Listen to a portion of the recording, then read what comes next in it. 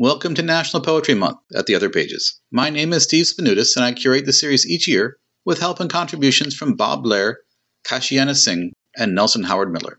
I'm coming to you from Coral Springs, Florida, on the eastern edge of the Everglades. Today's selection once again focuses on a poet I should have known about, but did not. Irish poet Vona Groarke was born in Mostrim, population 2,072, in the middle of the country. She received her degrees from Irish universities, including Trinity College Dublin, before coming to the U.S. to teach at Villanova and Wake Forest. She currently teaches at the University of Manchester in the UK. She has published 6 volumes of poetry, won several prizes and awards for her writing, and is also currently editor of the Poetry Ireland Review. Today's poem is simple, and yet not so simple. It's a character study, perhaps in the vein of Longfellow's famous blacksmith, but this one's about an Italian stone carver who works on headstones for the local cemetery. It's a more thoughtful portrait, however, far from one-dimensional, with an interplay of thought between the perfect figures he carves, intricate but lifeless, frozen in time, and life's simple but transient realities. She begins with, "The day is hot. So far this morning his hand has held true. Not a stipple, not a glitch unwarranted. Some days his right hand contradicts what his left, his holding, placid, steadfast left, requires. He works in shade. A man of means has died, and the dying must be marked in marble, carved to trap not grief, but its dramatized effect. A mantilla so fine it sweeps its lace, a boot so certain it folds the fact of death in every crease." As he carves exactingly detailed portraits of others in stone, he thinks about his own family and his own life. The observed details of life are simple, but very sensory in nature. The curl of his wife's hair, the tilt of his daughter's chin when singing, rabbit and peaches for dinner. His mind goes back and forth methodically between the two worlds he inhabits.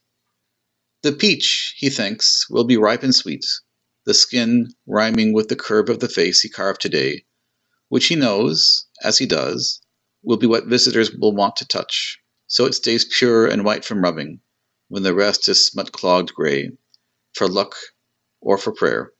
His hand is the first, on a child so plausible, he almost whispers he's sorry to be leaving her there. As he carves one day, he has an irritating sty in one of his eyelids, and, reality-based artist that he is, he includes it in a carving.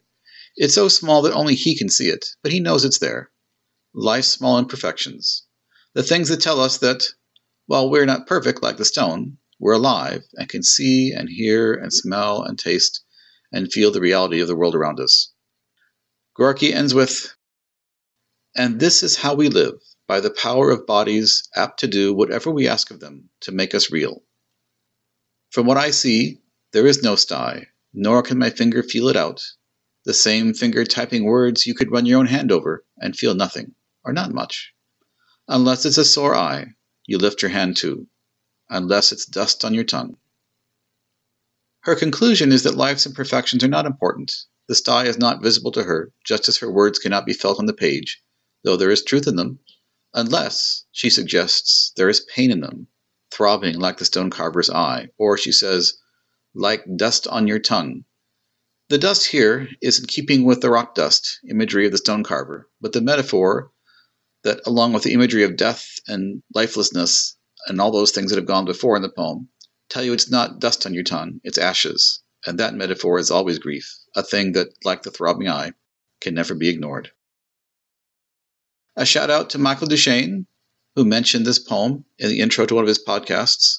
If you'd like to listen to Vona reading some of her poems, the Gallery Press has several available online. Both those links are in the text, as is the link for the text of this poem online at the Hudson Review. It's the second poem on the page, so after you reach there, you'll have to scroll down a bit to find it. If you like this particular poem, I'd also suggest The Carver by Conrad Aiken. Once again, this is Steve Spanutis for theotherpages.org. Thank you for listening. You can find more at theotherpages.org or at The Other Pages on Facebook or Tumblr. If you like these commentaries and the poem selections, please share them, either the text versions or the podcasts, on social media. Still Life in Marble. Staglieno Cemetery, Genoa, Italy. 1. The day is hot. So far this morning his hand has held true, not a stipple, not a glitch unwarranted. Some days his right hand contradicts what his left, his holding, placid, steadfast left, requires. He works in shade. A man of means has died, and the dying must be marked in marble, carved to trap, not grief, but its dramatized effect. A mantilla so fine it weeps its lace, a boot so certain it folds the fact of death in every crease. 2. He thinks of his wife walking back this evening from her mother's house, her hair in a coil at the neck of her blue dress. He thinks of his son, all but over that rasp of cough, his daughter tilting her chin up when she sings. Rabbit for dinner, and a peach for afterwards. He will eat, say his prayers, dream of God knows what, and tomorrow come early, as usual, to pick up where he leaves off now, his mallet and 5 chisels, wrapped in linen, laid in the wooden box with his name on it. 3. A mother lifts a child to kiss her grandfather's lips. Heavy that child for so high a grandfather. And there, yes, the mother's arms are strained. You can see the flecks of them under her dress. And the child who kisses, not quite, those lips, will squirm, you know it, the second afterwards, and demand to be released to no scone kiss, to the garden where girls play, his daughters too.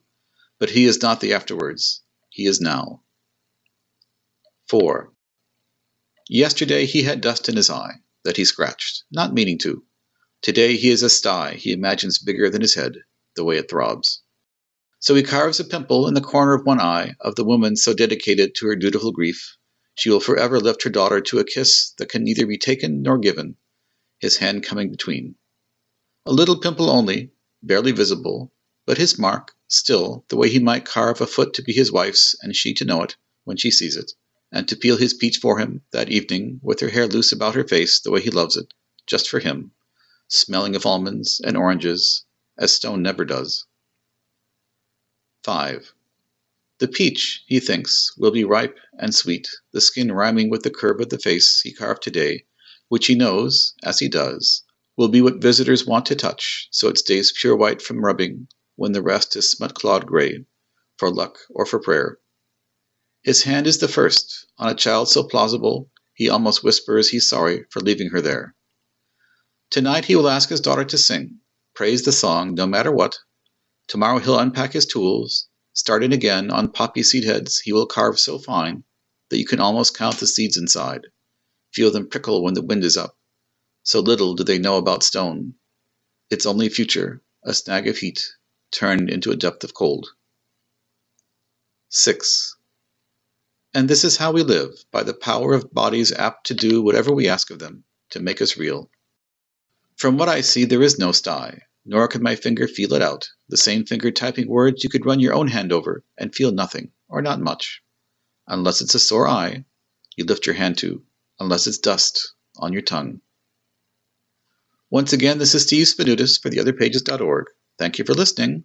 You can find more at theotherpages.org or at The Other Pages on Facebook or Tumblr.